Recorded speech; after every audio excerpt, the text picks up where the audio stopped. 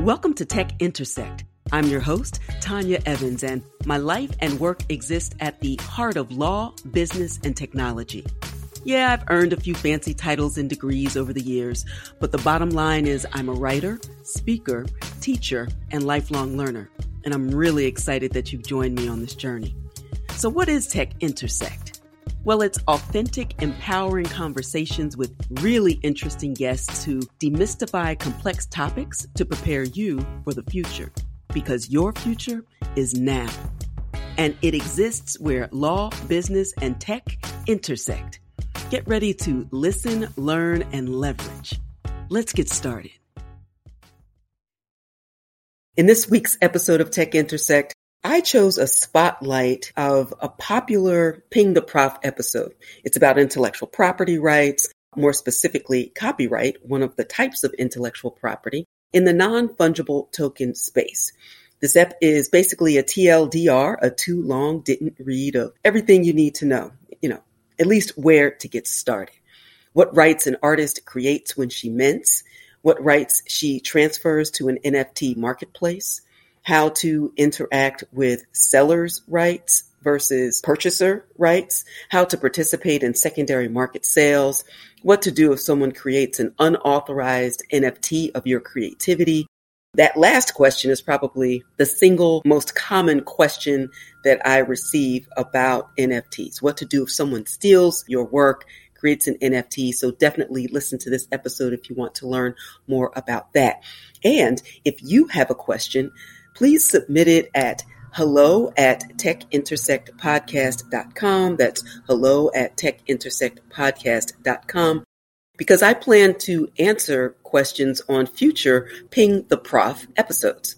In fact, soon I will be rolling out a regular Ping the Prof Listen, Learn, and Leverage series on Patreon for deeper dives into your questions and concerns at the intersection of law, business, and technology, and of course, the future of work, wealth, and creativity. Connect with me via social media or at advantageevans.com to be the first to know when the series rolls out. I'm really excited about it, and I look forward to sharing more information about that in future episodes. Now, before we jump in, I have an exciting announcement to make about an upcoming fall course back by popular demand. It's the 3-day online cohort experience, Decode the Future, Demystify Crypto, DeFi, and NFTs. The first cohort was amazing, received such overwhelmingly positive feedback from students that I'm going to offer it again in October. I've set the dates for the weekend of October 1st through 3rd, and participation includes those 3 live sessions and 90 days of all access to the multi-lesson modules online and the monthly Q&A session replays to continue to support your journey. So if you're curious, you own a little crypto and now you're like, now what? You want to learn in a safe and welcoming and supportive environment with like-minded folks ready to win in this new digital economy? Join me. I've done the hard work, so you don't have to. So let's go, let's grow, and learn more at advantageevans.com. All right, let's get ready for the episode. Please take a moment to follow this podcast and then like, share, and comment so that others who would benefit from this content can find it. It's time to listen, learn, and leverage. Let's get started. In this episode of Tech Intersect, I take host privilege to do a topic-specific episode because my inbox, the DMs, they're all overflowing. Speaker requests are at an all-time high. I've received so many questions about intellectual property and non-fungible tokens, also known as NFTs or NFTs. And I've heard so much misinformation out there on social media, especially Clubhouse, that I had to get this episode out there so we are all operating with the same set of facts and legal truths. And also to give you a telltale sign if you're about to get bad legal advice. So this is how it usually goes. The person will start by saying 5 words. I'm going to count that as 1 word. I'm not a lawyer, but If you hear anyone say that, I want you to leave the Clubhouse room immediately, sign off of Twitter, ask them to delete their account, or worse yet, I've seen and heard this as well, an attorney that says, I'm not an IP lawyer, but. So when you hear those phrases, all I'm going to tell you is let the NFT creator or investor or platform beware. And speaking of that, let me expertise myself in case you don't know who I am. I am Tanya Evans, obviously, an intellectual property, innovation, and technology law professor at Penn State Dickinson Law School, former associate dean of academic affairs at the University of New Hampshire School of Law, where I created the first blockchain, cryptocurrency, and law online certificate program. I was also the chair of intellectual property programs at UNH Law as well. I'm the chair of the Maker Foundation, part of the MakerDAO community. So if you've heard of the MKR governance token or the stablecoin DAI, that's my tribe, that's my community. I'm also the creator of the From Cash to Crypto suite of courses and owner of Advantage Evans. And I wrote CryptoKitties Cryptography and Copyright back in 2018 for BYU, Brigham Young University's Copyright and Trademark Symposium. It was published back in 2019. And I've been writing about and fascinated by the intellectual property issues, mostly on the copyright side, copyright and trademark as well, specifically, and also the empowering aspects of the technology for creatives in particular, especially those who are traditionally underestimated from the Black and Brown community, perhaps from the queer community, women. So I always believed that in the same way that blockchain disintermediated finance, that the same technology could and would at some point do the same in IP-intensive industries like art and music and media, also clearly collectibles. And we see a lot going on in the sports world as well. So I'm using this Ping the Prof number 3 to give you an overview of the different types of intellectual property, because oftentimes people are confusing or using the incorrect term to refer to copyright. Maybe they're calling it patent or intending to refer to trademark and talking about trade secret or right of publicity. So let me just unpack everything, give you a brief overview of intellectual property, what it is, the different types, drill down a little bit more into copyright and fair use, and finally identify what rights, this is a question I get almost every day at this point, what rights do you acquire when you buy an NFT? What does the artist transfer? What rights does she retain? And what does the purchaser receive? All great questions, and I'll talk about all of those in this episode. Before we jump into the episode, take a moment to like, share, and comment so that others who would benefit from this content can actually find it.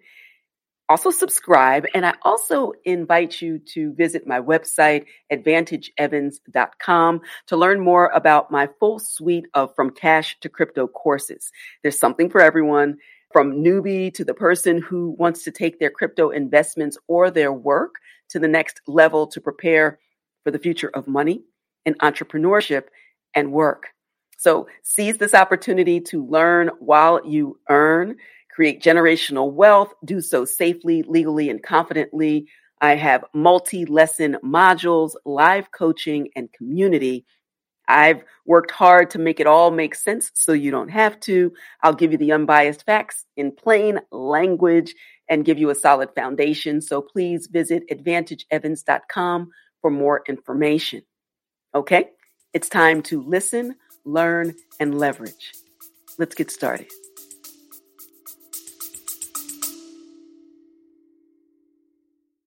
You love listening to podcasts, but have you ever thought about starting your own podcast? Maybe you want to build a brand, grow your business, or are looking for an excuse to talk about your favorite hobby. Whatever your reason for making a podcast, Buzzsprout is the place to start. Since 2009, Buzzsprout has helped over 300,000 people launch their own podcasts. Buzzsprout walks you step by step through the whole process and will give you powerful tools to start, grow, and monetize your podcast. Ready to get started? Click the link in the show notes to get our free step-by-step guide to starting your podcast today.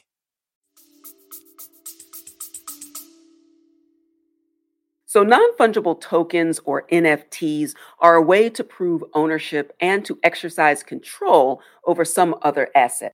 Maybe it's digital, some image, video, music file, audiovisual work, or even access to a physical object, like Micah Johnson has done with his exquisite series of digital and physical art titled Aku. Now, unlike cryptocurrencies, which are fungible, meaning one is the same as the other, one within a specific class. So all Bitcoin, it doesn't matter if you have one or the other, or in the fiat world, fiat is government issued currency. $1 is the same as the other, even though technically they each have their own serial number. $1 is interchangeable with the other. It doesn't matter which one you have. But in the world of non-fungible tokens, NFTs, they are each unique and they're not capable of being duplicated because of the same cryptographic protocols that protect things like Bitcoin. They're also scarce, and that scarcity is verifiable because the transactional information is recorded to the relevant blockchain, the Ethereum virtual machine or Flow, for example. So that cool image, collectible, or video that the NFT owner owns doesn't actually live on a blockchain. Instead, the token represents ownership and provides the ability to access and transfer, as I mentioned. It also refers to a file that sits somewhere else on the web, for example, using the Interplanetary File System or IPFS. So this particular episode won't take a deep dive into NFT basics. I'm going to presume that you have a certain amount of information and understanding about the space and really focus on the IP issues for this episode. But I will drop a link to a previous conversation and podcast and also some NFT basics out there on the web so that you can find out more information if you're not familiar with the space. But on to the intellectual property issues. So I'm excited about all the conversations of how NFTs can empower creatives to connect directly with fans, to participate in downstream royalties, and also serve as the proof of facts and circumstances of creation or minting and ownership, and also obviously chain of title. But I want to issue a clear word of caution about the copyright implications. So let's begin at the beginning. There's several different types of intellectual property: copyright, trademark, patent, trade secret, and also right of publicity. A lot of those will be outside the scope of what we're talking about today. I want to focus on copyright, but it's important for artists and investors to assess your IP assets and rights to develop an intellectual property strategy so that you can maximize the value and also protect your creation or investment. So, in order to understand intellectual property, it's important to understand the word property. There are two categories of property: tangible and intangible. And for purposes of this discussion, and intellectual property is intangible personal property, that is, property created with the mind that can take a form of some tangible form, particularly when we're talking about copyright. Now, in order to talk about copyright, let's talk about a few others and distinguish them. First, let's start with trademark. A trademark is a word, a phrase, a symbol, a sound like the NBC chimes or the MGM roar, or even a smell. In the legal world, anything that can signal to a consumer that a specific business or entity or person is selling a particular good or service so that the customer is not confused about the origins of that service. A clear example is seeing the golden arches anywhere in the world, even if you didn't know what McDonald's made or sold. Whenever you would see that, that would be a signal to you as a consumer that that particular symbol is connected to a very specific product or service. And it also makes me think of Coming to America, where we had McDowell's instead of McDonald's, and that was problematic. And some lawyers showed up towards the end of the first film, Coming to America. But you don't want people to go in and be confused or even be likely to be confused when they see what appears to be the golden arches, thinking that it's McDonald's and actually it's McDowell's. So that's a good example of trademark.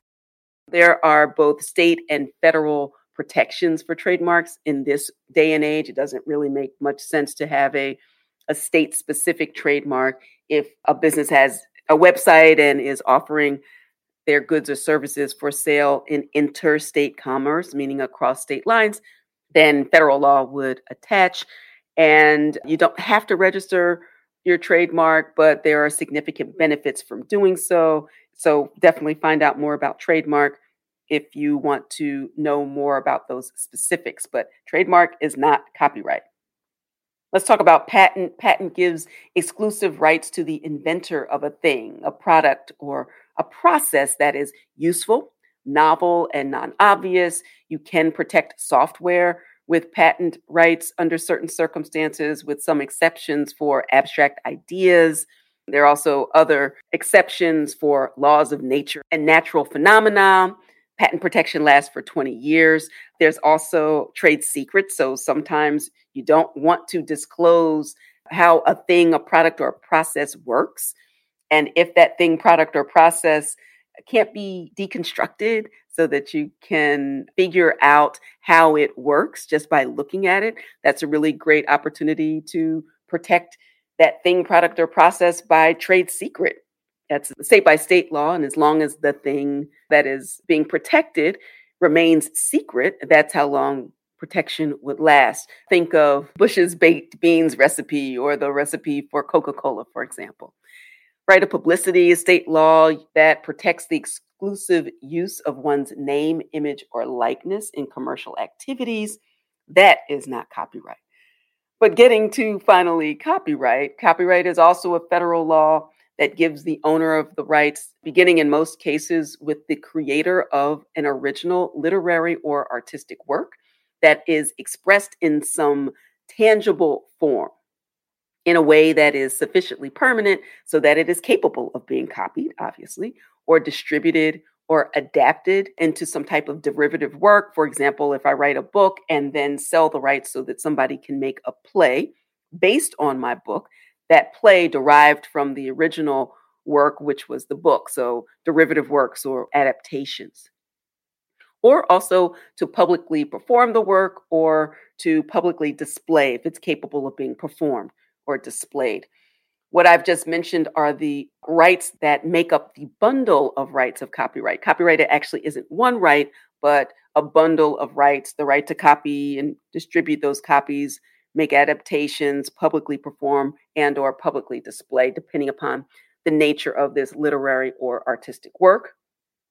Protection lasts for the life of the author plus 70 years after the author's death.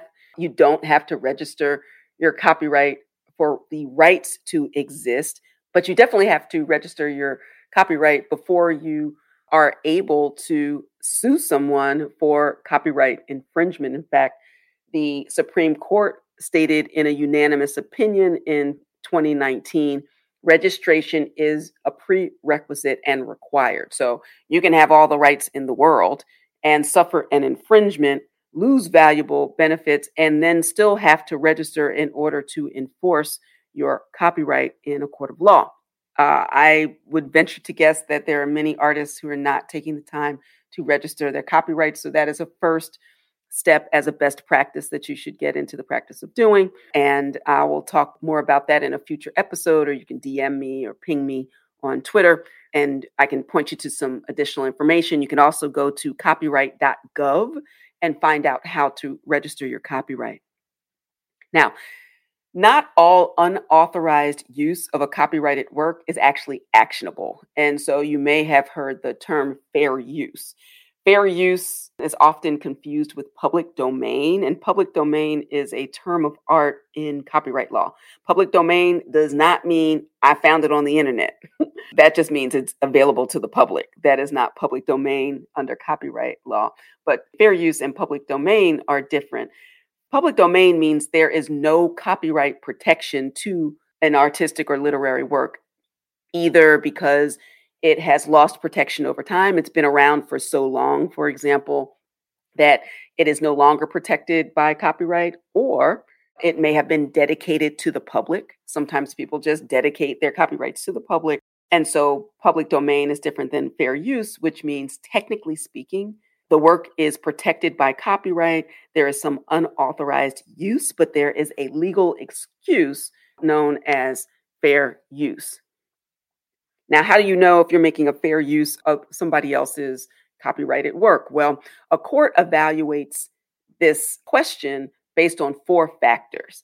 And they use those 4 factors to determine whether or not an unauthorized use is permissible. And there's certain uses that are favored. So non-commercial use as opposed to commercial use. Are you making a transformative use of the work? I'll say a little bit more about that in a moment. Is it based on comment or criticism? Is it for education or research purposes? So not selling it or having some commercial purpose is helpful, but remember there are 4 factors. Let me tell you what they are. The first factor is the purpose and character of the use. Why are you using it? So again, are you using it for some non-commercial educational purpose, for research, for comment, for criticism, for parody, for example? Some type of commentary that is a valued unauthorized use. And now this is just one of the 4 factors, but the reason that an artist might appropriate something that already exists to transform it and to make it into something new, that is something that is a favored, highly expressive and protective creative step. Factor 2, the nature of the copyrighted work. So the work that is being copied, is it highly creative and expressive, or is it pretty much like me talking about the Copyright Act? There are only a few different ways to say something that is based on fact. And so unless there's like verbatim copying, then if I haven't created something that's very creative, then there's a little less protection of that versus something that is highly creative and expressive that might be subject to greater and stronger protections. But again, that's only the second factor. Then you have factor 3, the amount or substantiality of the portion used of that original work. Did you use all of it or a small part of it? And technically speaking, you could use without permission 100% of a work, but then your use of it would have to be highly transformative, that you are repurposing it for something completely different, not just, again, verbatim copying. That would be problematic. And sometimes you can use a small part of a work and yet still run afoul of copyright, closer to infringement, because you have used the heart of the work. This happens a lot in music, for example. If somebody's sampling a hook, they may not take all the bars, but if you take the most important part that is highly identifiable and associated with the original work, even if it's a small part, it might be the most important, the most valuable part. And so that might be the heart of the work, and that might be problematic. And then factor 4, the final factor, the effect of your use on the potential market for the copyrighted work. Have you used so much of it and in a way that now people don't have to go and buy the work that was copied because they can find everything that they need in the way that you have used the work? So those are the 4 factors, the 4 fair use factors that a court would use in order to figure it out. For artists, I encourage you to be highly transformative in your use. That is the type of use that supports collage. And so it's a valuable part of the art world and the music world, but you should tread lightly if you are using existing copyrighted work in your own. As for what someone receives when they are paying for and buying an NFT, now this is important. I've used this example a bit. It's the evidence of ownership and the ability to control, as I said earlier. So think of the example of a deed, piece of paper that represents ownership in a home. The deed is not the home, but the deed shows that you, and it needs to be properly recorded. So imagine that the NFT is recording transactions and balances, or like who owns at any given time, and that is registered. So the blockchain is keeping the recording of transactions and value. And also that because you have the NFT, you can digitally sign and transfer, exerting ownership over the underlying asset, that copy of the work. You would consider it if the NFT represents one single piece, that the person who owns the NFT has the right to use and enjoy that digital piece, or if there is some reference and access to a physical piece, for example. I know that NFTs have been used in the real estate space, for example, and there's a lot of talk of tokenizing real world assets. And so we'll hear more of that, not just in the collectibles and the IP intensive industries, but in other industries as well. And what the investor or the purchaser receives is not the copyright in the underlying work, if it is protected by copyright, but the ownership interest in that particular unique creative asset or underlying asset. So there's some confusion about whether or not someone is taking copyright in addition to control and ownership over the underlying asset, absent some type of contract or license that says, in addition to your right to use and enjoy this copy of this particular work that is connected to this NFT, the artist maintains original control over it. And by it, I mean control over the bundle of rights that is copyright. Now, the person who gets the NFT, you can do whatever you want to with your particular copy. In the same way, if I bought a painting, for example, and I wanted to burn the painting down to the ground and then repurpose it and do something else, it's interesting. A lot of people have asked me about that as well. If I have a book and I want to burn the book, I can absolutely do that, or I can sell my copy of the book. What I can't do is to make copies of that book. I cannot distribute copies of that book. I cannot take that book and sell the rights and make a film and all of those other things. So copyright is separate and apart from the physical manifestation or the digital representation of the underlying asset. All right, that is enough intellectual property for one day to wet your whistle and to get you to start thinking about how you as an artist, or you as a purchaser, an investor, or you as a platform need to manage intellectual property rights generally, copyright in particular, and also trademark issues as you are entering into this space. It's a really exciting time, but there are considerable pitfalls for the unwary who are not well versed in their intellectual property rights or really understanding what is being transferred as well. So if you have any questions, please follow me on Twitter and IG. Catch me in a Clubhouse room near you soon and very soon. Invite me to your Clubhouse room. I'd love to talk about these issues more. Thank you for continuing to send your comments and your questions and your concerns. Keep them coming. Let me know how I can help you. And also let me know what ahas, favorite moments that you had listening to this particular episode. Drop a comment, tweet me at Advantage Evans, and please take a moment to like, comment, and share this episode and this podcast with your networks. Follow me on social media and let me know what topics you'd like to hear more of and who you want to hear from. All right, that's all for this episode. Until next time, continue to shine. Stay in touch with host Tanya Evans via your favorite social media. On Twitter at @TechIntersect and on Instagram via the handle TechIntersect. This podcast has been produced by Stephanie Renee for Soul Sanctuary Incorporated.